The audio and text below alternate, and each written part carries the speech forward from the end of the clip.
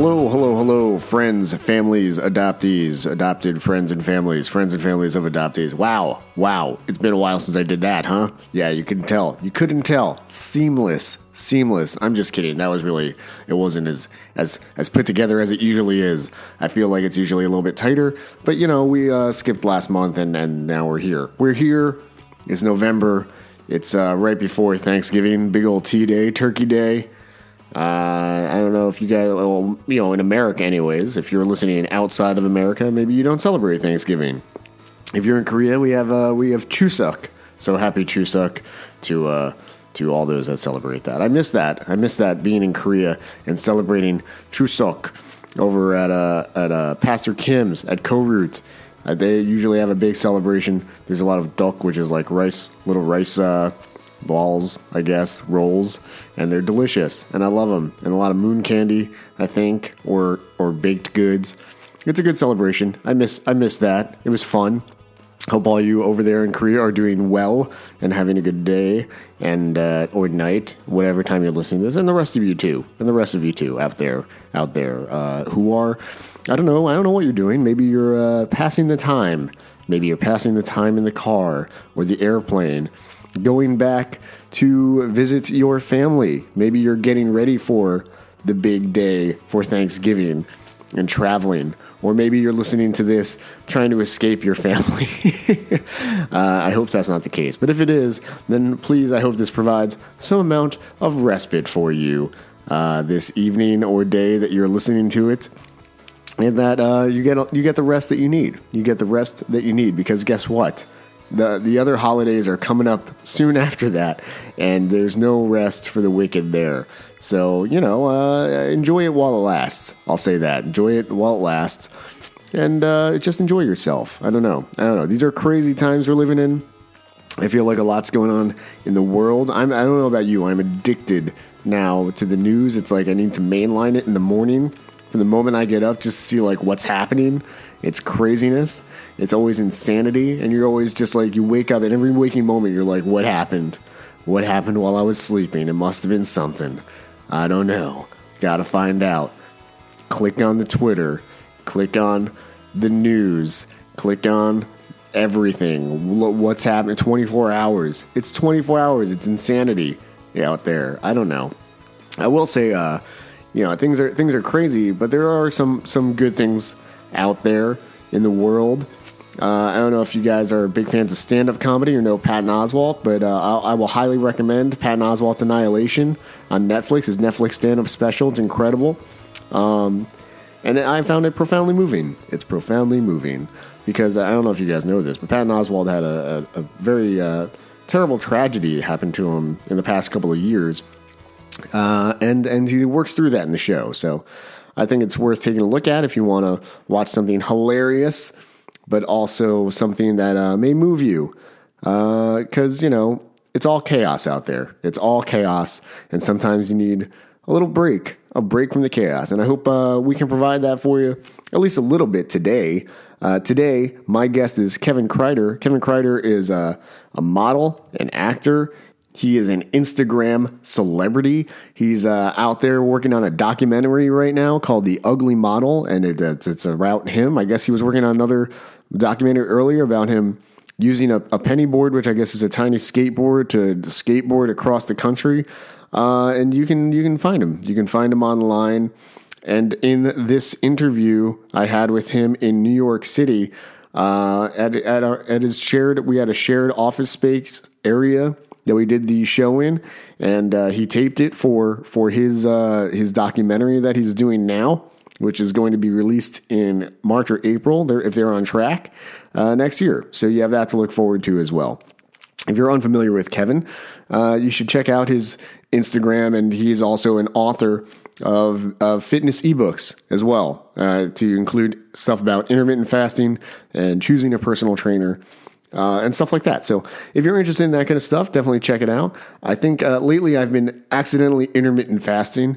I don't know if you guys know what that is. It's like you eat like a couple of meals a day, but then from like, I think the evening until the morning or something, you take like a 10 or 12 hour break of just not eating. And lately I've just been eating really early, like at between 4:30 and 5 o'clock at night and not eating until the next morning. I don't know why. I don't know. And then I find I'm hungry at obviously at 10 p.m. again, but at that point it's just too late. It's just too late to eat. I can't just house a large pizza at 10 at night with the side of nachos and buffalo wings and chocolate lava cake. I can't do that anymore. It's not college, and I get fat. And I'm starting, so I know this is going to sound like I'm a college girl, but I need to lose a little weight here. I can feel it. And this is the worst time for this to happen because the holidays, you're just packing it on, bring on the mashed potatoes and the gravy. And God knows I love that. But, I got to work on it. Maybe the intermittent fasting, even if it's by accident, may help. I don't know. I should probably ask Kevin. Anyways, this is my conversation with Kevin Kreider. I hope you guys enjoy it. Enjoy.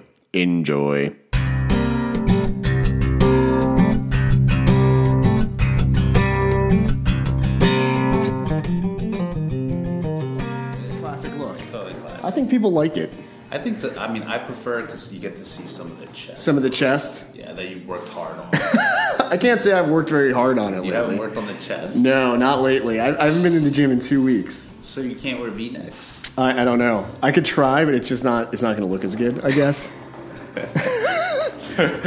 But you do a lot of the gym work, the chest. I do. It's probably my favorite thing is that V cut. You like the domino, or what is it, the Dorito? Yeah. The Dorito. It's the super V. Sometimes people make fun of me because it's way too low. It's like a deep V. Yeah. If it were me, it'd be the deepest V, at least a foot. You want to wear the J-Lo top that cuts down to here. To the navel area. I might be a little bit too much. That's too much. There are limits. What where on the shirt is the limit? Probably the middle abs. The middle abs, just above the belly button. So you can see the top abs of the six pack.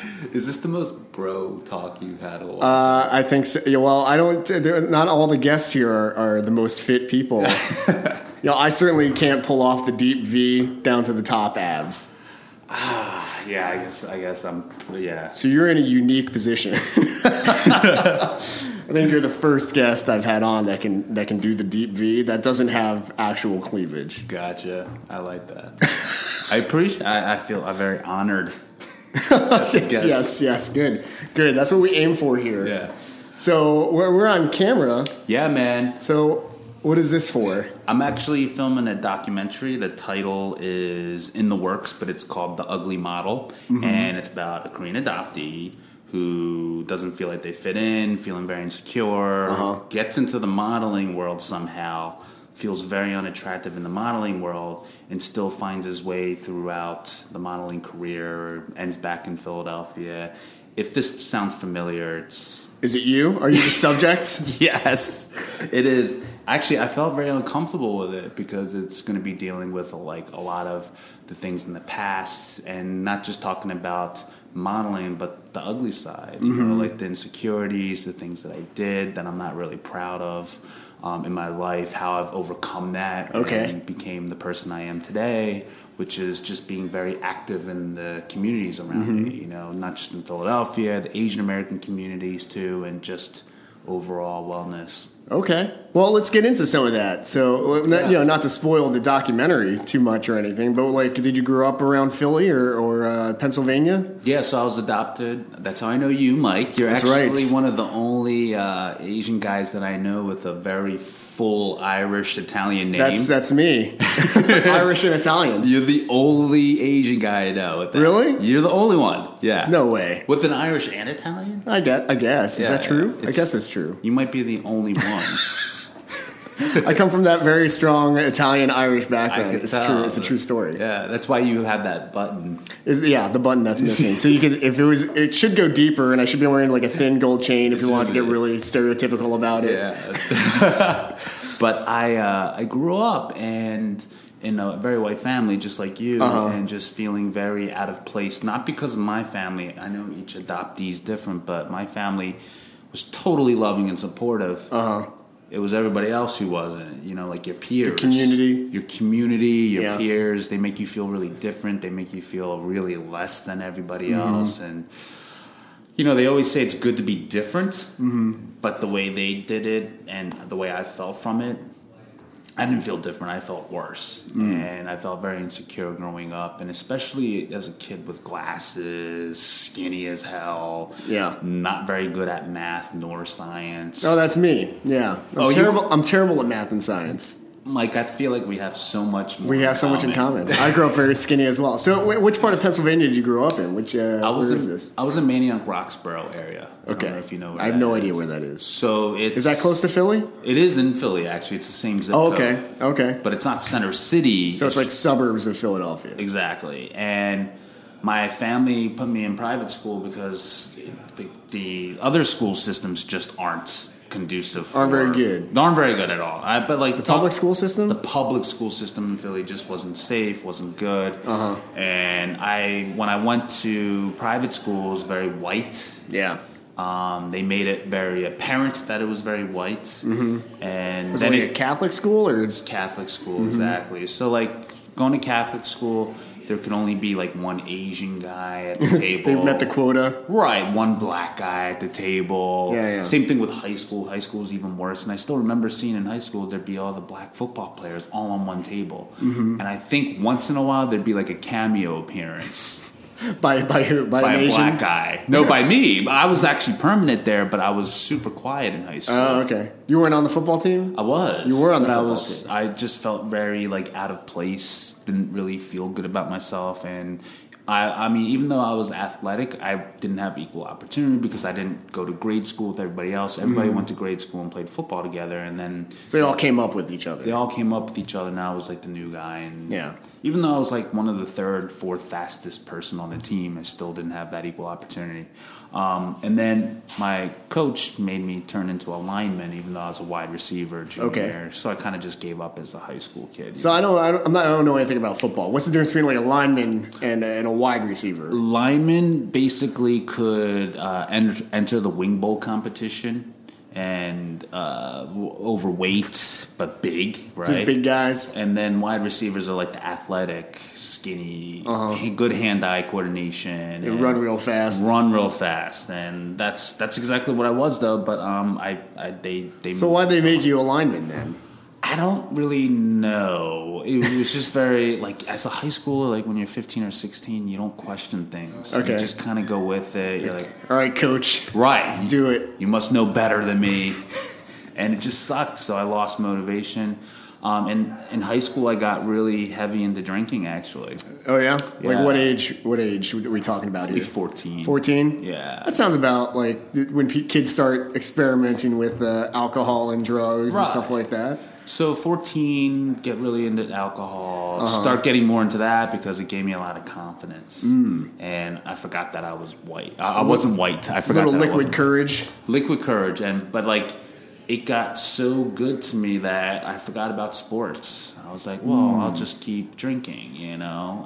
So alcohol became the priority. Yeah, because it made me forget that, like, I wasn't liked by people, you know. Were you? Were you not liked by people, or is that just something that you perceived? See, that's the thing I perceived. I actually don't know, but I was just so shy and just growing up being made fun of and feeling different and never having a girlfriend and Asian girls saying, like, I'm not into Asian guys, I'm not attracted to them. All of that kind of just played in with my head, and when you're growing up, you don't know what to do with that. No one taught you that. Like, there's no YouTube channel back then or anything telling you, or people don't know. And also what made it worse, too, is I had Tourette syndrome growing up when I was a little kid. Did you? Well, I guess I technically do. It's a neurological disorder. It doesn't go away. So that kind of made me feel even more insecure. But when I got into athletics, people started to have the respect for me. They started having respect for me. My tics went away, and I felt more confident. So I got really into athletics then. So it was athletics, and then alcohol kind of took over for that. Yeah. And then I was trying to do athletics, and then what ended up happening is I didn't make any teams in college. So I joined a fraternity in college after high school and just started getting into bodybuilding more post-college. It was my first year out of college, and I became a professional, or I tried to go for a professional bodybuilding career, but it's just so unsustainable in the naturals. You have to do steroids if you really want to make a living. So yeah, it was pretty bad. Well, where'd you go to school? Where'd you go to college? I went to college at Temple University. Okay, so you stayed in Philly? Stayed in Philly. You ended up liking Philly a lot? You're just like, let's just stick around here? Or was that just not so much? Not so much. Actually, I got turned down from University of Pittsburgh. That was my number one So you school. wanted to go to Pittsburgh? I wanted to go to University of Pittsburgh, and I got turned down. And my best friend actually made it to University of Pittsburgh, so I ended up going to Temple because I was just like... Temple's a good school. It's really good now. Yeah, but like like... back then, it's upcoming. Oh, okay. It was upcoming. And I just thought, you know what? Might as well. Like, I think I'm going to stay in Philly because my family's here. Sure. I want to get a wife and kids after I graduate college. Oh, yeah? I was like that, you know? That was the plan, huh? That was the plan. Until my parents got divorced when I was 25. And that's when I was like, fuck this plan. Why am I staying here? It kind of like, it was a good and bad thing because it was like, it was bad in the sense of like it crashed like everything I believed Sure, yeah. in. And then it was good because I realized I don't have to stay in Philly. I don't have to have this career that maybe I don't really have any interest in. And I can explore things. So it opened up a whole new world for me at the same time. So you go to, what did you end up studying while you were in Temple? Exercise science. Exercise science. So you're like all in on this nutrition, bodybuilding, fitness thing from the start. Yeah, from the start. But I forgot about it for a while because I got burnt out. You know, like there's a lot of things in the natural bodybuilding industry that don't really exist anymore. Like some of the supplements you would take, they really fuck with your hormones a lot. Make you very emotional. Imagine that. Yeah, imagine that, right? Yeah. And then so were you on a lot of those hormones and everything while you were doing the bodybuilding? Yeah, and it was new. Nobody knew what the hell they were. So what was it? It was it's precursors to testosterone. Okay. So it's not actually testosterone going in you. But the problem with that is it's chemically induced, which we didn't know back then, which aren't allowed in competition. So it kind of messed with your... Anymore, or was it always banned? It was... Well, no, it wasn't always banned. Okay. It's just that when FDA started to discover this, then they realized, oh, it was Mark McGuire. Oh, yeah. Mark McGuire. Yeah, those were technically over-the-counter steroids then. Back in the day. Right, so what supplement companies would do is just not make it as powerful and just like a precursor to all that kind of stuff. And it was technically legalized. Sure. There's like I just read this crazy article, I forget what magazine it was in. It was about Maria Sharapova because she got banned, I guess, from the United States Tennis Association or something this year. And it's because she was on this drug. And it's like now it's a performance-enhancing drug, but last year it was not. Right. And so they just regulated it. And it was like, I guess, to get her out. So she had to compete with everybody else instead of the elites this year. It's really similar to that stuff. And basically and that's why I didn't want to do it anymore. Because everybody's taking it now. Which is only like a very small step away from actually taking steroids. Yeah. So I was just like, well, steroids apparently is a little bit safer even. You know? Is it? Well, yeah, because it's like literally... So like regulated? Yeah. Even though they're illegal, they're regulated. These chemicals, it could be like Joe Schmo just in his lab, just not knowing anything and just make stuff, right? Yeah. So you don't know what's happening. And then I was getting burnt out from that, and then just still like feeling that there was more that I could do. And I went to New York and became a model with my roommate Parker, who's also still a model, and we lived together and created this modeling career that we both pursued. So how long do you still model? You still model? I technically still do model. Like it's been on the back burner a little bit because I live in Philly. My agents want me to be in New York, but I make the castings that I can. It's still an income for me. It's still something I really enjoy doing on my free time. Okay. But a lot of times now I'm just so involved with not just coaching, nutrition, fitness, traveling. I mean, I'd like to do more of these type of engagements too. The documentary, going to Bali and Asia for a little bit. It's rough. Right. I know. But it's like the modeling kind of just slipped away a little bit. And I got to tell you, like, until there's more equal opportunity in the modeling industry, especially for muscular Asian guys, I know, like, that seems like a weird prejudice. It seems like there's a lot of work in Korea for that, but I don't know about. I haven't seen too much of it here in the U.S. Yeah, so like in the U.S., Asian models are more upcoming these days, especially female Asian models. But for muscular Asian male guys, it's still like unheard of, and that's where I struggle with that. Yeah, it's weird to see. So, where are there certain companies and places that employ like specifically Asian models, or do that more equal opportunity based than not really than others? I mean, there's a lot of Asian modeling agencies, but they're mostly for women. Women make a lot of money in the industry, and then the Asian males kind of make the least amount. Yeah. But what got me into modeling was I saw this one guy, Daniel Liu, who was with Ford back in, I think it was 2008, and I was like, holy cow, there's another Asian guy. I can model, even though like I had that feeling. I was like, I think I could do it. And then I saw that. I was like, oh, yeah, we can. Like, there's actually opportunity now, which is cool. So he broke that belief I thought, which is like, we can't be models. And here he was doing it. But my whole passion was fitness. Yeah. So when I stopped working out, I lost like 25 pounds of muscle. Yeah. And I didn't feel good about myself. It goes pretty quick. If you don't maintain it, I think it's like you take a couple weeks off and it's gone. I kept my shirt buttoned just like you for a long period of time.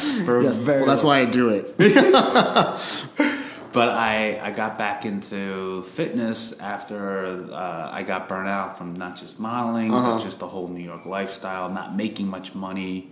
It can be tough here. Yeah, like catering. I was doing all this stuff that wasn't fitness and health. Sure. It was literally just modeling, catering. And I forgot about fitness, because it was just like, duh, like do something that you love. It's healthy for you too. Yeah. So when I came back, when I was in New York, I got so stressed out. I lived with 5 roommates in Harlem, and I'm like, this is it, man. This is like not a way to live. Yeah, it's crazy. There's 5 other roommates. There's a cat in there that just shits all over the place. People are yelling at each other. I literally just lose it all of a sudden because I'm not working, I'm not modeling, and then I lose my hair from alopecia areata, an autoimmune disease, and stress induced. Oh yeah. Well, that'll do it. Living in Harlem with 5 roommates and cat shit. Yeah, so I lost it, man. Like, and I literally just could not take it anymore, and I lost a lot of my hair. I had to buzz whatever was left off. Talk about not modeling anymore. Like my modeling and everything was gone, and actually that's when I felt the worst about myself ever, was when that happened. Yeah, I can imagine that. Yeah, and then that's when the skateboard trip happened, and then that's when I came back to Philadelphia, and I realized, man, I need to do something in my life. Like, why am I doing this anymore, Did you say a skateboard trip? Yeah, so I did a skateboard trip from Los Angeles to New York in 2014. So what does that entail? A penny board and big wheels, a GoPro, and a chase car driver until Chicago. So did you just like skateboard across the country? Yes, on a penny board. What is a penny board? Oh, penny board's like really small skateboard. It's those little plastic things you see people doing in the city with. And that's what I did the skateboard trip. So you just skateboarded across the U.S.? Yeah, I went up to not the Rockies, but somewhere around there. And then I went back down, and then I went to Chicago. Then from Chicago, Rocky went home because we ran out of funds. Okay. We were totally out of money. And it was a production company out in L.A. that wanted to do it and had me with it. It's a very small budget. Small budget. Nothing big. And it was going to be more of a personal journey. But it turned into more of a race just to get back to Philly. Really? Yeah, because the funds were so low. Oh, my God. Like, I did not expect to be paying for a car to get fixed, gas. Oh, yeah. It was just supposed to be me, the mouth to feed and take care of, and all these, like, giveaways. And I'm just like, what happened? Like, this self-discovery and journey turned into this whole production, which I didn't really want.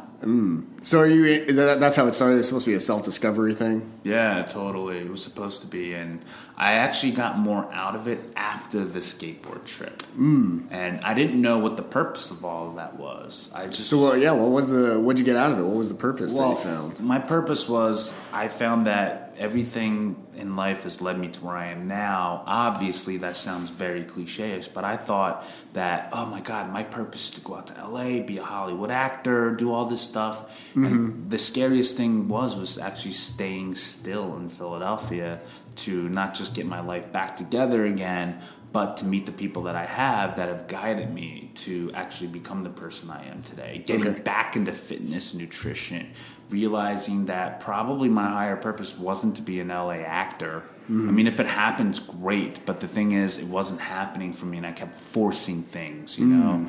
And then when I got back into nutrition and even modeling, everything just flowed.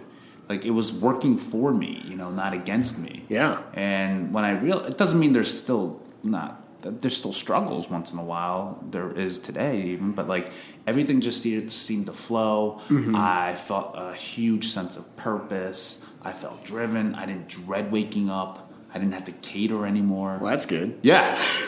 I could unbutton my shirt, you know, like down to the first or second abs. Down to my belly button, not feeling conscious. But it was just one of those things that I just realized, like, I was trying to be somebody I wasn't. You know, like, I thought I had to be an asshole to get girls. I thought I had to be an asshole to be liked, or you know, just all of that. Where'd you get that impression from? Well, you just see all these assholes on TV, and they get all the girls. Yeah, and like they get places. It seems like, and especially with reality television, you know, you're like, "Whoa, you gotta be a bro and a douche," and I'm like, look, I have douchey moments, but like, you don't have to be a douche. Yeah. You know, you can have more depth and substance to you, and I thought that's it's always good. Right. I think girls like that. I think people like that. But I thought that's what had to happen for me to get places, and I still remember my buddy Parker, he said to me, he's like, just be you, and the rest will follow. Yeah. And same thing with this mentor of mine. Well, he didn't know he was a mentor of mine, but his name is Greg Plitt. He passed away. He was the number one fitness model. But I remember watching one of his videos, and he's like, if I tried to be somebody for everybody, I'll become nobody. So it's like he just was the best at what he could do, the best body, and show up and be the best. And brands like Nike didn't want him. But Under Armour sure did. And he became like one of these people that said, you can do it all. He's like, I became this fitness brand, modeling brands wanted me, movies, blah, blah. And I was like, whoa, that's kind of like what I thought in the beginning. But for some reason, I listened to everybody saying, Asians can't be that big. You can't be that big to model. You can't be that muscular. And I was like, well, fuck it. Why not? Yeah. And just let the cards lay where they may. And that's exactly kind of what happened. So you go back to Philly after this penny board documentary experience, and you start to get your life back in line, it sounds like? Yeah, totally. And there's something about Philadelphia that I love. It's the comfort of it. It's a very easy city to excel in. But for what I'm coming across now, too, it can get too comfortable. You know, where... Like in what ways?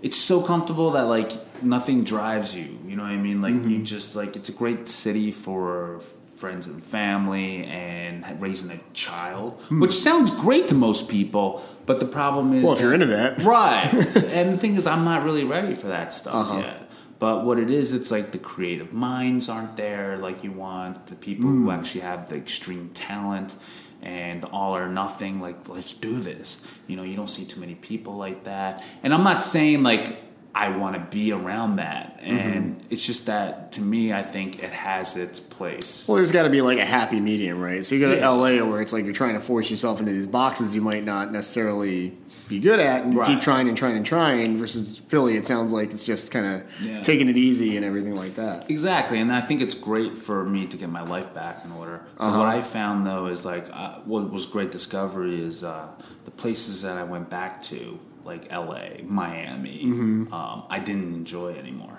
I was like, ooh, I don't like this place anymore. This whole time I thought I was going to move there, become this actor. Then I realized I'd rather just speak my own words than some fucking writer's words that was rushed to like write a script in the next 30 minutes, you know? And then they get pissed off because you're not saying things word for word. I'm like, you know what? I'm better off with my own words, you know? There's something that now just speaks through me.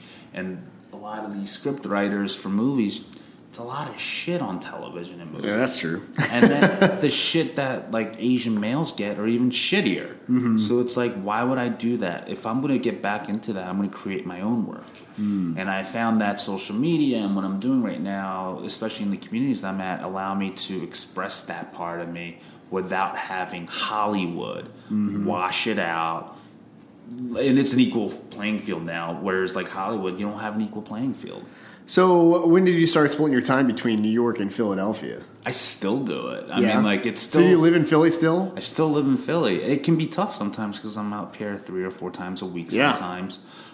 Since I've cut back on modeling a little bit more, I'm still up here weekly. And it can be tough because part of me...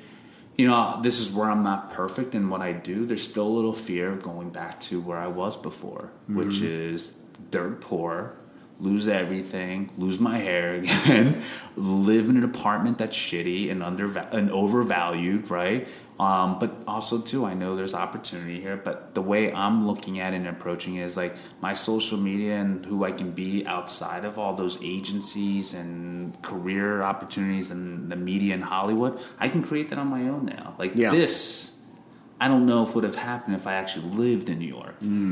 Because my mind would have been fucked up. Like, if I do it now, I don't know. Do I want to live in New York?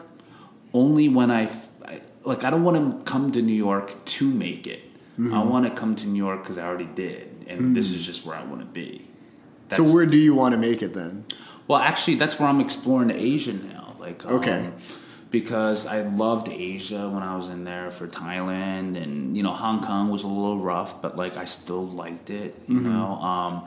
And I just feel like maybe I'm in a wrong place to, like, to people who want my help, you know, like maybe it is in Asia and I just need to be in Asia. Could be. But when I was in Asia modeling, I wasn't doing fitness. Now I'm doing fitness and modeling. So it's like, it could be something that could guide me. And right now I'm just kind of at this phase where I'm like, I know what I want to do now. I don't want to give it up ever.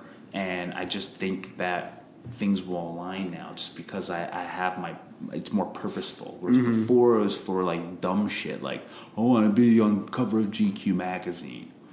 It's not bad? It's not bad, but what happens afterwards? Sure. Like, do you have an end goal in mind? Yeah, there is no end goal when you have a GQ magazine, you know? Like, my end goal is just more purposeful, like in a sense, like I want to help other men, especially Asian men, feel really good about themselves.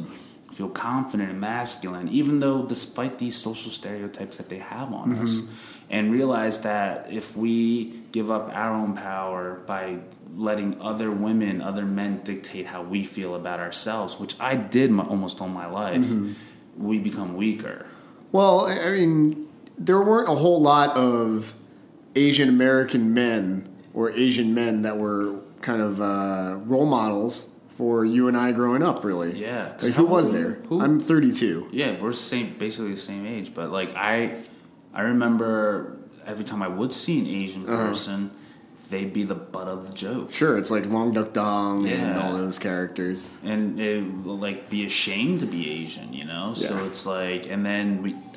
You know, unfortunately, some races massacred our only person, which was Bruce Lee at the time, by mocking us with karate chops and stuff. Sure, you know? yeah. So, like, we had nobody at the time. Definitely not in the modeling industry. No. If anything, it was stuff like Bruce Lee, Jet Li, Jackie Chan. Yeah. It was never anybody like a model or somebody that women were like super hot about. Yeah. Right? It was like even in those Jet Li movies, like he's a badass, but like he never gets with Ali in the end. Never. Actually, they cut that. I saw the version when they did. They got together in one version? In the first week, I saw it in theaters, and I was like, this is great. And then I heard it got taken out. I was a little upset. Yeah. Because it's like, you know, that's breaking boundaries, but I guess we weren't ready for it then. Right. I think now we are. I would hope so, but I don't know. I have yet to see it on like TV or something like that. What do you think? I would assume I haven't dated in a long time, and it's certainly now I'm beyond the age of like online dating, so I have no idea what that's about. Is there a lot of that at play on the online sphere? I guess. Well, I gotta tell you, man, like race politics. I mean, it must be, right? Definitely. I mean, like I this isn't a normal dating experience for me in the months that I've had, but like lately, like I've tried the dating apps a little bit again. Because you read about all these like prejudice against Asian guys and blacks, and I kind of knew that a long time ago, and it didn't help my self-esteem. That's why I deleted them. But I tried it again, and lo and behold, I'm like, yeah, it's still there. Like I basically I don't strike gold ever. I end up like swiping a few times. All the hot ones never swipe back, so I'm like, okay, so what ends up happening is like, I just want to get one swipe, one match. So then then I'm like, this one's okay, and and then it gets even lower. So you just start lowering your standards. And then finally one says yes, and I'm like, God, all right, I guess I'll do it, And then, but then, the ones that you want to show up and never swipe you, but then what ends up happening is like you're not really into it, and then like, what makes it even worse for me is like when I get stood up on a date or, because that's actually happened a few times lately. Oh, really? Yeah. I mean, I got stood up a few times and it doesn't make your self-esteem feel good. Sure. Yeah. So it makes me frustrated dating sometimes. And then, they'll cancel or want to reschedule, like when you're about to meet up. And I just realized online dating platforms, especially I think for Asian males, like, can actually make you feel more insecure. Sure. It almost like justifies everything but makes you more angry. I'm sure that's everybody on there. I'm sure there's more, but it's like for what I've come across, like it just happens a lot. And I talk to my white friends, they're like, I think I remember once in my life being stood up for a date. Really? Yeah. And I'm like, yeah, you see, you probably... That's surprising. Yeah, but I'm just saying though, and like, I was like, man, I've probably had that 3 times in the last month. You know? So it's like something's not working here, And I'm not trying to say it's the stereotypes, but it's just like that can make an Asian guy, especially someone like me, too, like not feel good about it. It doesn't build self-esteem or character. So I'm really about to delete it again. It's not doing good for me. Well, I'm not sure. And again, maybe this is me being prejudiced because.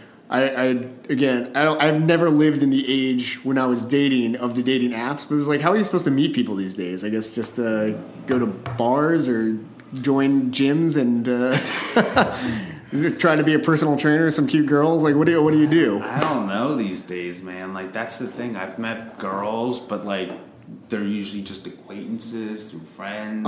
There's no... There you go, friends of friends. I've met a lot of married women, but we're just friends. Sure. But that's what's really tough. I really don't know. And, Instagram, I've met some people through Instagram, which is like kind of weird actually for me to even share that. But like, I've met some women through Instagram, and it's not meant to be a dating app. Sure. It's just that I seem to get more women interested in me. But you're like a public figure. You have, you have a lot of followers, I imagine. I have a fair amount, yeah. How many followers you got? I think it's like 88,000. You have 88,000 followers on Instagram? On Instagram. Jeez, man. Yeah, so it's been good for me in that sense. Yeah, that's not bad. It's not bad.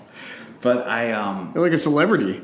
I don't know about that either. I don't like to say that just because it's like, for me, Instagram is literally just to get my message out there. I don't like to associate myself with Instagram. Like, this is Kevin Kreider's lifestyle, and this is... Well, why not? Well, it's because... Yeah, 88,000 followers. I mean, they must be following you for some reason, right? Yeah, but I think it's because it's... they call them thought leaders. Like, I like to put stuff out there that I'm going through or that I've uncovered or discovered, and then people kind of seem to take on that. You know? And... actually, if it weren't for my dad, I probably wouldn't have any social media. Really? Yeah. Well, that's the story I never hear, is my dad got me into social media. So what is the story behind this? Well, I know it sounds ridiculous. This is crazy. When I came back from the skateboard trip, I didn't have anything. No Facebook, no Instagram. Well, actually, I just started an Instagram just for the skateboard trip, and I remember talking to him. I was like, I'm going to get rid of it again, Instagram. And he's like... Kevin, for what you want to do in your life, if you don't have social media, you're probably going to get lost behind the crowd. And I was like, oh my God, that was like gold from a dad.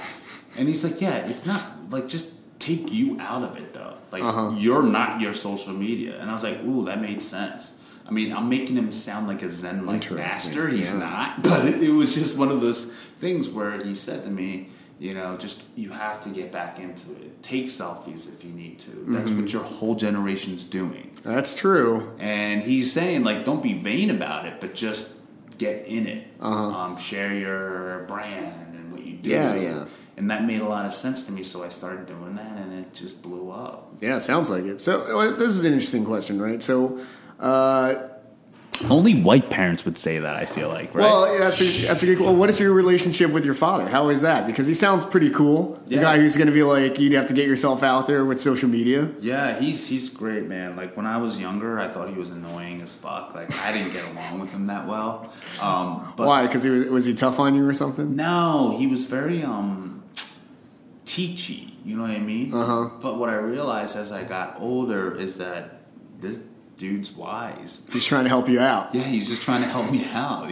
Like when you're a kid, though, you're like, get off my case. I can do it myself. Exactly, and you want to. And I realized, like, man, my dad's got my back. As I got older, and well, that's another thing that I don't share too often. But like the divorce actually set me to get closer to my dad because I started to hang out with him more one on one. And I realized, man, this dude just like, he's like me too, but like in a sense of like, he was a kid at one time. Sure. He was finding his way. Yeah. And he just wants his own child to like, he wants to carry his learning to his child. And here I was not listening to any of it for years. And now I listen to a lot of his stuff, and he was smart, like the social media thing. If I didn't do that, I don't know where I'd be right now. Yeah. Did you ever get in trouble with him over like the alcohol or the hormones and all that stuff? No. He was actually really cool with that. Like I remember getting caught with alcohol when I was in high school. He grounded me, man, and made me call all the parents up that ever rode in my car. And actually, one of them. I don't know if you know who Matt Ryan is. He's a quarterback for the Falcons. Okay. I had to call his dad up. You had to call Matt Ryan's dad up, the quarterback for the Falcons. And tell him about like, oh, your son was in my car and I had alcohol, and it's just like it was so humiliating. What did he say? What did all these parents say to you? I can't remember. They're like disappointed. No, they weren't like sad. Yeah, it was just so humiliating, man. I was just like, okay, I'll never drive with alcohol in the car again. I mean, that's an important lesson, right? But it was in such a way that it wasn't like him being an asshole. It was just like, remember this. Yeah, and you do. And I do. That's what I'm sharing. So it worked. It worked. So it sounds like he's giving you a lot of lessons at work. Yeah, definitely. So, but was he like did you feel that he was a positive male role model in your life early on, or was it after the divorce primarily? It was after the divorce primarily. Actually. So you're like already an adult by then. You're 25. Yeah. And actually, it's one of those weird things too. The skateboard trip, I thought I'd live with my dad for a couple months, get my life back in order. Right. He kicked me out after 2 weeks. He kicked you out? Was there an incident, or was it just like you need to get off your ass and go do your own thing? It was exactly that. Like there was this. After a big trip like that, apparently there's a huge depression that happens to a lot of people because you're just so used to being on endorphin rush. Yeah. You have purpose, you know? Like, it's not like I had the purpose of going back to New York and modeling again and pursuing a career. It was like, what do I do now? Type of thing. Yeah. And it was the best thing he's ever done for me, which is say, you have to get your own apartment, you have to leave, you need to start doing things. I can't help you out and give you a car to go to LA because he's like, what money do you have? What do you want to do out there? The acting hasn't worked out. Like, it was tough love for him, not in the sense of like he was going to beat me over it. It was like I can't promote this for you. I can't help you. Just got to push you out of the nest. Yeah. And it hurt because I was really pissed off. Yeah. But it was the best thing for me. Tough medicine, but it sounds like it worked. So you end up getting kicked out of the house. Yeah. Where'd you go? Did you find an apartment? The worst apartment I've ever been in, and I hope they're not listening to this, but my cousin hooked me up with his friends in Fishtown. And it was the worst apartment I've ever lived in my life. What was so bad about it? This is worse than the cat shit and the 5 roommates? Oh, well, I mean, this was the worst apartment my whole life in a sense of, like, it's not really mine. I'm just subletting with a couple who just took me in. Okay. And I just remember, and maybe it wasn't even the worst when it comes to aesthetically, but like it just felt like the worst. Like I was like, But you just weren't in a good place. I was not in a good place, man. Like at all. I'm like, I still want to be an actor. I think. I'm going to move to LA, but with what money? Like I spent everything trying to survive in New York. About 3 to 6 months without modeling, so no income. The skateboard trip. It was a lot of stuff, you know. It just wasn't working out for me. So how did you end up getting back on your feet? I went back to training, to personal training, because that's what I was good at. I found that I enjoyed training people, but I really enjoyed the nutrition part a lot, actually, and I realize that now. But it's like... That's like most of it, right? Yeah, most of it is nutrition, and I love that part. And I got my feet back into modeling again, booked some jobs. After I saw that Greg Plitt video I was telling you about him just saying, just be the best and don't give a fuck what everybody wants you to be. But be the best you. Yeah, that you want to be. Yeah.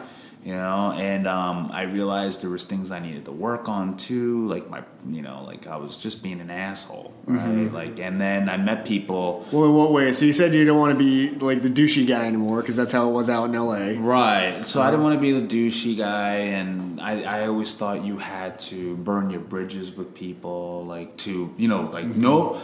Just burn all your bridges, like Will Smith says, right? It's like that's not. Is that what he says? Well, yeah. Not like with people, but like no options, right? So that's what I did. I like said, "Fuck Philadelphia. I'm just focusing on New York." But really, it's like for me, I realized that's not what he meant. He's like, just make it as like you have to succeed.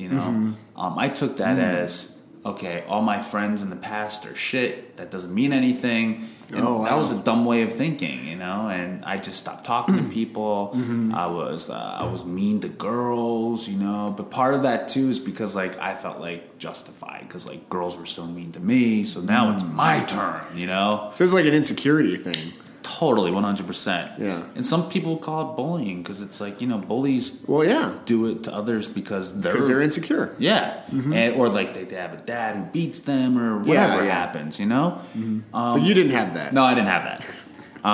But I will say this, though. It's because, like, I know, and I don't empathize with bullies to actually hurt people, but, like, I know this for a fact. When you're hurting, you end up hurting other people. Or you lash out. Yeah. And so I had to really work on myself a lot, not just through meditation, but like, for instance, getting off the alcohol and the kicks and spending all my money on all that shit. I had to find other people in my life who mentored me through my journey and lived with what you would call integrity even. I didn't know what any of that was, or values. It's like, values? I just want to be a fucking actor. You know what I mean? There's no values in that. But it sounds like your parents tried to instill some values in you and you didn't take until you were older.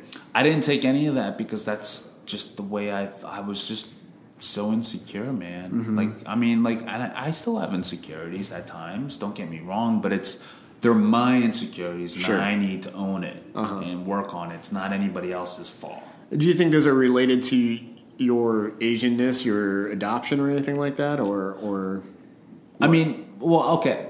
I'll answer, and actually, I'd be interested to hear from you. Sure, yeah, this is a conversation. Yeah, I definitely think for me, it was definitely because I thought, like, I hated being Asian when I grew up. I was like, what's wrong with me? I have a tan.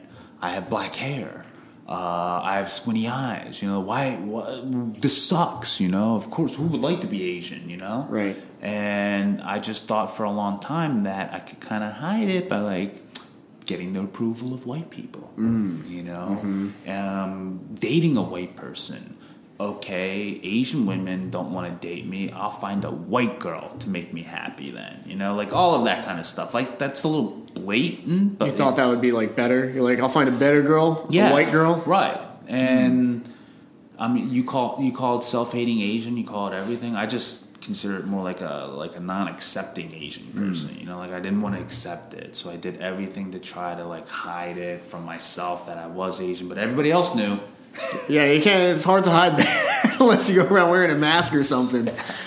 So it's like no matter what, I realized I was picking the girls for the wrong reasons, and I was in relationships with the wrong reasons. I was doing things for the wrong reasons, the acting career for the wrong reasons, and it just like was just like a big realization. I'm like, I'm Asian. Asian people are awesome. I was told that they weren't, or at least that's the story I told myself from the making fun of, being bullied, rejection from women. And it just turned into this thing where I couldn't let go of it. And the moment I started letting go of it, when I hung out with some guys at Abercrombie and Fitch in Fifth Avenue, they were Asian. And I was like, oh man, Asian people are cool.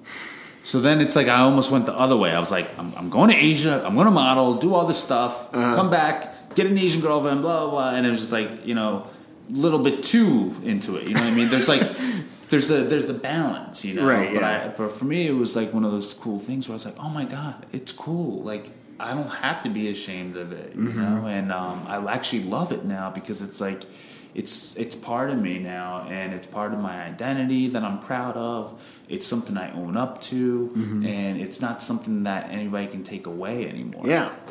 That's awesome, man. What about you?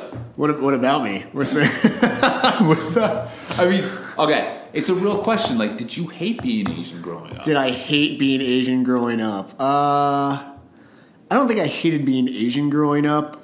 When I was really like younger, I think I thought of myself kind of as white. My community was very white, or white focused, I guess. It was like actually pretty diverse in high school, but it was still like even all like the diversity felt very white. You know what I mean? It was like everything was pretty whitewashed where I grew up. But I was pretty proud, I think, of my like Asianness to the point where it was like, you know, I almost like made it like a cross to bear, right? It was like I would do things to like spite people, like passive aggressively, like, oh, you don't like long hair? I'm gonna grow my hair out like really long. You know? And then it was like, yeah, I don't know. It was just, I wasn't like ashamed of being Asian. It was almost like I tried to emphasize so much my individuality that it was like uncool. It was like the opposite direction. It was like, well, then I'm going to do this because you think it's weird, just as a fuck you. Right. You know what I mean? Yeah, I do. I would like weird people out. I think I'd wear like 1 year, I remember I bought like all the same pair of pants and a t-shirt, like the same t-shirts to wear every day of the week, like a cartoon character. Like Charlie Brown? Yeah. It was like a black t-shirt and like khaki cargo pants. Like every day I'd wear the same thing. People were like, do you just not change? And I'm like, no, I have like just 8 of these outfits. Yeah. And people would be like, that's really weird. I'm like, yeah, it is. I think I did stuff like that too, actually. I think that's why I got into lifting so much, is because, you expect me to be skinny and nerdy. I'm going to do the opposite. I'm going to get buff. I mean, the tall part just happened. Thank God. I always wanted to be tall, so I was like, yeah, it didn't happen for me. No matter how many cats. Do you just like drink some milk? Like, what do you do for that? I just lucked out? Just lucked out, I guess, yeah. But it was just even for grades, I remember purposely not studying sometimes. I was like, oh, you think I'm nerdy and like so smart? Yeah, I'm just gonna be super athletic and dumb. Do you think like you could have been good at math and science if you had tried? I think that was like 1 year I did that. Yeah. You know? But like I'm decent at science. I mean, I graduated with exercise science. I know I'm not the best at science because I'm definitely one of those people that if I'm not interested in it, I just can't learn it. Yeah, I think I'm the same way. That's kind of why I hated acting, because like the scripts were so boring. I can't get into this, and you want me to memorize this shit and then say it like as like it's my own words. It's like, do you know how boring this is? I don't know, but that's just going off with acting. But it's one of the things that I really enjoyed was improv acting. Actually. Oh, okay, Really Have you done any of that in the city? Not recently, but I would get back into it. Yeah, it's just fun. That's one thing I want to get back into. Yeah. And I feel like there aren't a whole lot of Asians that do that either. Not improv, no. I don't know why.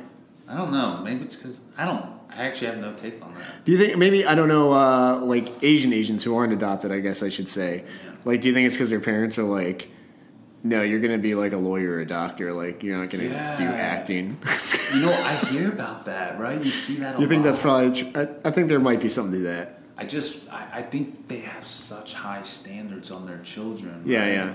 But I also found that too, which is very like, my parents didn't have those standards. They their standards were like, better fucking try. That's it. Mm-hmm. Yeah. And it's like, it wasn't performance based like that. If I brought in a C, it was probably... But you tried hard? Right. But it was probably because I'm in a super difficult school. Mm-hmm. I don't know French very well, nor do I want to learn French. Like, right. stuff like that. And they were like, that's cool. Don't we're not going to pressure you to have A's in that, you know? Uh-huh.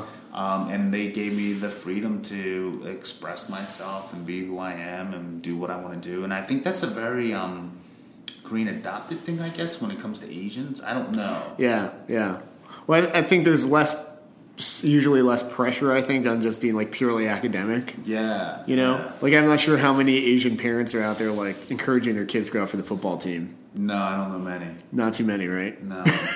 Definitely not. Like, it's mostly like you're going to study a lot. Yeah. I think. I will say this. My parents stopped me from doing karate, even though I wanted to do karate. Really? Why?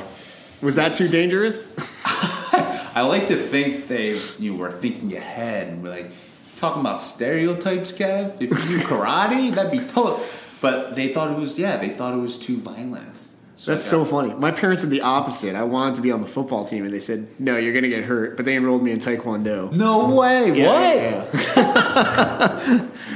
But I think from the Taekwondo, it's kind of similar. Like, I built a lot of confidence from that. But it was also, I think, a cultural thing for me, too. I probably wouldn't have gotten that from football. Yeah, probably not. Well, it's funny you say that, because like, I actually gave up tennis because of cultural acceptance, you know? Like, really? Yeah, I love tennis. I just got burnt out from playing football and tennis at the same time. And then baseball was the same season as tennis. I had to choose one, but I'm like, my friends, or they weren't even friends. Oh, yeah. They were just people I like drove around the parties because I had a car. And like... And then you had to call all their parents late. Right, and then so embarrassing. But anyway, I gave up tennis because I was like, even though I was better at tennis, it was my best sport. Because I just wanted to so bad just be accepted by these people who didn't even accept me, really. But you'll do a lot for that acceptance, right? I did in the past. And now it's weird. It's like going back to the acceptance thing, like the moment that I started to turn it inward, like I need to accept myself first. Right. And flaws and good stuff. Uh-huh. It's not like I accept the flaws in a sense of like, oh, I'm just an asshole. I'm just going to be an asshole. Right. Like I look at it now and say, well, why am I being an asshole? Oh, it's probably because I'm feeling insecure right now. Whereas before I didn't have that introspection. Yeah. It was just. Well, I think that comes with maturity too. Yeah. And, well, I do know a lot of 40-year-olds who don't do that, you know? Well, yeah. I do think if you get older and you're fortunate enough to do that, yes, you can. Because I know a ton of people who are older than me and just don't have that. They don't give a fuck for it. And I'm like, you know, I think you need to reflect on your life, the decisions you make, because that's how you learn and that's how you grow, you know? And that's the thing that I really do a lot of, is to do that, especially now in my life, just because I realize I've done so much. You know, I know I could consider myself successful, but I don't consider myself successful because I think that also keeps me going. Well, that's good. That's good. Did somebody have to eventually tell you that, or was it something that you came to it yourself? I think it's a mixture of being told that and then finally just saying, okay, I can see it from the outside. From the outside it looks successful, but you know this just like everybody else. What you see on the outside is really not what's going on at home or with the person. And from the outside on social media with all the partying and stuff, it looked like I was doing great, but really nobody knew that I was sucking at life. And now it's like it looks good. But I'm like, I just know there's way more, you know, like there's way more people I can get in touch with. There's way more even young teenagers who are Asian American that might feel the same way that we did. Like a little out of place, right? Not feeling good, feeling like, oh my God, like maybe I should just be this lawyer or doctor, but I really love art or whatever it is, or like a comedian or something. It's like, go. do it. Yeah. You know? And that's what nobody told me when I was younger. You know, my parents were a great influence. They're like, if you don't want to be a gym teacher, which I thought I wanted to be a personal trainer. I was like, great. Love it. There's other options out there. That's what they were telling me, yes. Yeah. And you also don't need to necessarily seek acceptance from all these other people in order to accept yourself. No, and actually that's the weird thing, and I tell people this a lot, but I think what was really cool, and I personal train in the gayborhood in Philadelphia. Like a lot of my best friends growing up are gay, and I think what was really great about them is that they felt the same way as I was growing up. You know, like, ooh, I'm not accepted because I'm gay, and I'm like, ooh, I wasn't accepted because I was Asian, and we kind of have this thing where I'm just like, I don't feel like I have to prove myself to them. You know, which was really cool. Like I could just be myself around them. Yeah. But then when I found that in the Asian community, that was even better. Yeah. Which I didn't expect. So when did you start getting involved with the Asian community and the adopted community? In the adopted, it's only been a year. And that just, for the Asian community in like Facebook and Korean Adopted, but I've always had like Asian friends since I was 25 growing up, like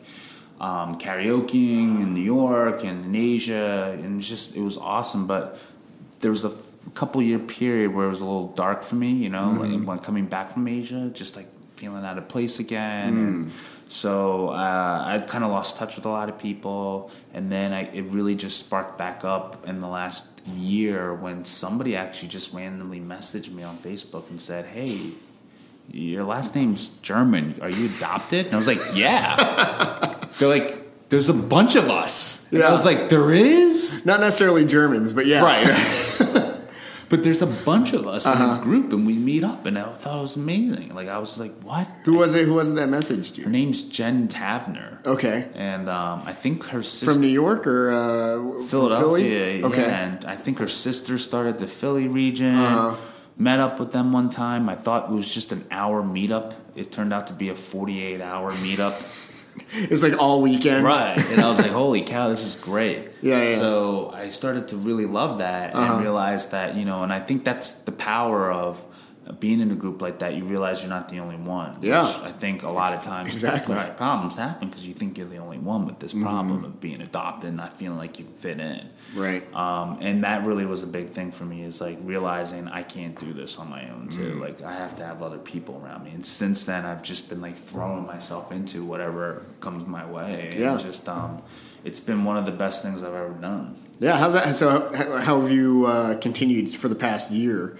It's pretty regular you see these different groups because now you're involved in AKA here in New York too, right? Yeah, so I've been up in New York doing AKA events. I know they have happy hour stuff, so I joined that group just in case. The barbecue was awesome. Yeah, those are always good. That's where I saw you again, right? And are you going to come up to that if they do that? Like, maybe, yeah. We'll see. Well, I want to get more involved, like... I wouldn't mind going into the Korea once a year where everybody goes to Korea. Oh, the gathering? The gathering. I've never seen that. Oh, yeah, you should go sometime. Did you go? The first and last one I went to was in 2007. Wow, that was a long time ago. Yeah, it's 10 years ago now. Did you enjoy it? I loved it. It was a great time. Actually, I ended up reconnecting with a lot of friends that I had known since I was a kid but hadn't talked to for a long time. And then it's crazy. You meet up with these people and they're like still friends for life. Yeah. So, yeah, I totally recommend going to one of those. You know, they do them, they rotate it. So it's like the United States, Europe, Korea, and they just kind of go around. Yeah. I definitely want to go to that because it'd just be great just to connect again and just see what other adoptees are doing. Yeah, for sure. But also, too, it's like, I don't know about you, but I find that it's a hit or a miss with a lot of adoptees, right? It's like some people feel the victim, some people feel great about it, you know? And I'm like, I'm more curious about the other side because I'm like, I understand it, but what's keeping you there? You know, that I'm curious about. Well, you know, everybody's got a different story, and there's all kinds of things in the past that have happened, and people will take different perspectives on what their experience was. Yeah. Yeah. So I definitely want to hear more about that from other sides too. Because I mean, it's great to hear the positives. I think it's more important to always be positive and do due diligence of like actually overcoming the obstacles more than living in it, right? Sure. But I would just be interested to hear what other people's perspective is because I mean, I'm just so used to pushing it away for a while, you know. I feel like I'm in a good place to actually listen now. That's good. That's another positive step. Definitely. So you have, I think I saw on your Instagram feed, you have a book out? Yeah, a couple ebooks. You have ebooks, okay. Yes, so... It seemed like they're very fitness focused. Very fitness focused. Yeah, intermittent fasting. Then it's a muscle building program. Okay. And then one about, like, if you were trying to learn how to hire your own personal trainer. Oh, okay. That one's more of a personal book, actually. Is it? Yeah, it's weird because it was my first ebook ever, and I was just feeling really like the personal trainers just I thought needed to up their game, not just in my community, Like not just in the gym, not just in the gym, just all over the place. And I just thought there was way too many personal trainers out there who weren't qualified to personal train. Interesting. So I wrote a book to have people go through a checklist, like, is this personal trainer doing this? Or is it justified because I'm only paying him $20? That's what if you're only paying me $20, I'm probably going to... So like $20 a session or an hour? $20 a session. Okay. You're probably going to get $20 worth of quality. So that ebook came out. That was my first one ever. And then, I don't know, other stuff is just maybe my personal journey that I want to start writing. But that's... I don't know. That's in the future. That's right now. The documentary is the 4.0. Yeah. So then the next thing you're currently doing is this documentary series, right? Yeah, this documentary with with another Korean adoptee. Oh yeah, Bianca. Okay, yeah, I know Bianca. Sure. And one of her best friends is Doris. She just got married. Oh, congrats, Doris. In Amsterdam, and we're working on it together. And they're going to come to Philly for like 10 days. Cool. We'll spend time here in New York and just film some stuff, and it's going to be an interesting documentary because it's super personal. Like I was hoping it'd be more following 3 other models. do you know 3 other? Is this Asian male models? Yeah. Well, actually, one was going to be an Asian model, then an actor, and maybe 2 actors. Okay. But it just turned out to just be one focus point. Why is that? Could you not find them? Well, no, it was like I shared my story to them, and they were like, "I think that's it." Cool. I think that's it. We can do something with this, especially with the skateboard trip. Being adopted, we have a lot of material here. Yeah. And I think part of it is just like you don't think your life's that interesting sometimes. You know what I mean? So that's what kind of just makes you feel insecure about doing a personal documentary like this. But you're doing it. I'm still doing it. Still doing it. When can we expect that to come out? It's supposed to come out April. April. It's supposed to be early April. Done with editing and everything after April. Yeah, well, that's what the timeline says. Wow. I think it's because of the film festivals. Sure. So are you on track right now? Yeah, I mean we are. She booked her plane ticket. She's going to be over here. We just have to solidify everything once she's back from the honeymoon. Oh, cool. Yeah, she's got a honeymoon going on. Where's that happening? I forget. It's not Bali. You didn't hook her up going to Bali? Nah. But yeah, this documentary's still going. It's definitely happening. That's awesome. Yeah. Do you know what it's going to be called yet? Do you have a title? We're working on the title, but it's going to be called The Ugly Model. Ugly Model. Something along that. But you're not an ugly model. Yeah, but you felt like one. You feel like one? At times still, yeah. Still? Yeah. That's ridiculous. I know, isn't it? At times. Like, don't get me wrong. Like, what I mean by at times is like, and it's just going to be me sharing about like the modeling experiences I've had. But even times like you lose jobs because you're Asian. Or even being Asian, you lose jobs because you're not this type of Asian. Yeah. So, I mean, like, it's just kind of weird. It's like knowing you don't have the same equal opportunity. Yeah, the beauty industry sees you as the lowest of the totem pole because it's like just being in that. It's like an Asian male. Yeah. Because we're not viewed as sexy. So, yeah, exactly. And that's what makes, that's why I felt pretty ugly going into it at times. And just sharing about that and the things that have happened since then. Okay. Well, we have that to look forward to. Definitely. Hope so. Yeah. Well, you have any parting words for any of the Asian males out there or anybody? Yeah, man. I mean, well, I personally think it totally starts with us first, right? I mean, I know a lot of people out there want to blame other people for whatever's going on, getting rejected by women, not having the right job. But really, like, when I started to actually work with myself first and work with me and my insecurities and fears, or thinking I had to act a certain way, be hyper macho or masculine, or be hyper nerdy, whatever. Yeah. When I started to be who I wanted to be and create who I wanted to be, that's when everything started to go full good circle. Yeah. It's good stuff, man. I appreciate you having me on this, though. No problem. Thank you for coming on. What kind of social media can people follow you on? You have your 88,000 Instagram followers. It's Pursue, Pursue by Kevin. That's my Instagram, and then my YouTube channel is Kevin Kreider, Kreider.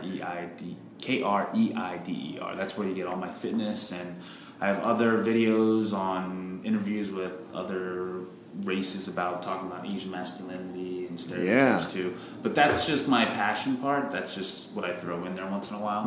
But really, just tons of nutrition and fitness and lifestyle content on there. Okay, cool. Facebook or Twitter or anything like that? Twitter, no. Facebook, Kevin Kreider. Okay. Yeah, man. All right. Well, you can find Kevin and all his stuff online. You can be one of the 88,000 and growing followers. Check out his Deep V. Check out the ebooks. There's no shirt on.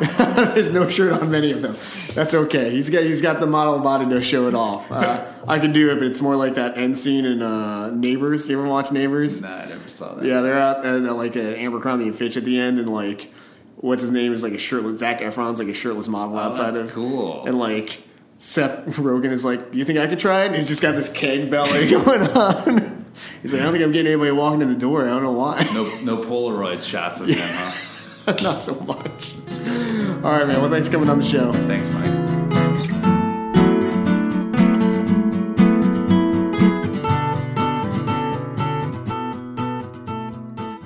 All right, and that was my conversation with Kevin Kreider. Thank you, Kevin, for coming on the show, sharing your story, a bit about what's happening with you. And if you want to follow Kevin on Instagram, be one of his 88,000 followers. Let me look. Actually, it's ticked up since I've interviewed him. You can check him out at Pursue by Kevin on Instagram. He's got 89.8 thousand followers right now. That's almost 2,000 more than the last time I talked to this guy. That is insanity. I don't know. I can't keep up with that. You know, I don't have those numbers. It's because I don't do the intermittent fasting as much as I should, I guess, and I don't work out like that. I mean, look at this. I'm just digging through the scroll here. You know, this is why I can't wear V-necks. What am I supposed to do with this information? Come on, Kevin. This is crazy. And anyways, if you want to check out his V-neck and other pictures, you can check him out on Instagram at Pursue by Kevin. Or go to his website, pursuebyKevin.com.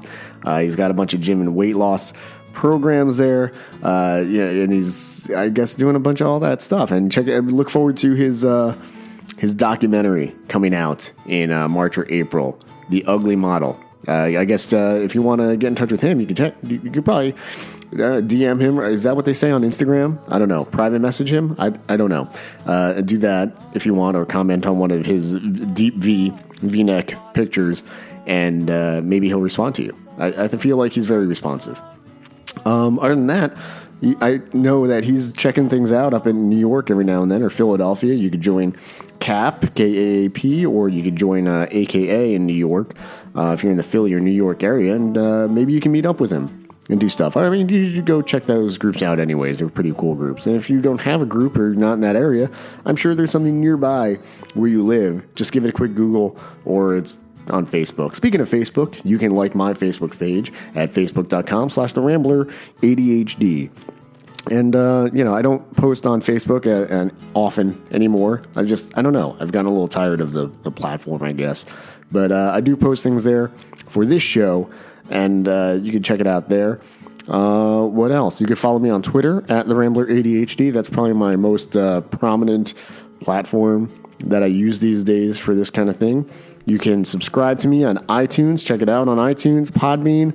I'm sure I'm on Slacker and all those other things out there. And leave a review. Leave a nice review on those platforms. Should you listen to them there, it really helps me out. Just go ahead and click 5 stars. Click 5 stars for me, and tell me what you like about the show. You can send me an email at therambleradhd@gmail.com. Tell me what you think. Ooh, speaking of emails, I got one. I'll share it with you. Hold on, let me dig it up. Alrighty, you ready? Okay, this one's from MJ. MJ, thanks for writing me. It says, "Hi, Mike. Just want to say a quick hello and tell you how much I enjoy your podcast, The Rambler. It makes my long commute to work much more tolerable. I'm a Taiwanese adoptee living in Southern California. I reunited with my first family in Taipei in January 2012. Congratulations. Thanks for bringing such great shows to the adoptee community. Looking forward to listening to future shows. Take care." All right. Well, thank you for writing me, MJ. I really appreciate it. I always love getting fan mail and hearing from you, the listeners, what you like about the show, what you don't like about the show. And if it makes your long commute easier, or listening to your family go on about politics over the dinner table or whatever, take a break and listen to the show. And I hope you enjoy it. That's why I say enjoy at the beginning of every episode before the conversation starts. So you can enjoy. Anyways, I hope you guys have a great holiday. Kick off the holiday season for T-Day or Chuseok or whatever you're celebrating. And, if you don't celebrate any of those things, just go out and get yourself a honey baked ham or something like that and have some of that with mashed potatoes because it's always delicious. I hope you guys have a excellent day. Don't get too stressed out about the news. And, if you do, again, I think, the solution is always going to be like a honey baked ham, mashed potatoes, gravy, turkey, whatever. This is the best time of year to do that stuff, I think. Otherwise, I hope that you guys enjoy yourselves, and I'll talk to you guys next time. All right. See ya. Peace.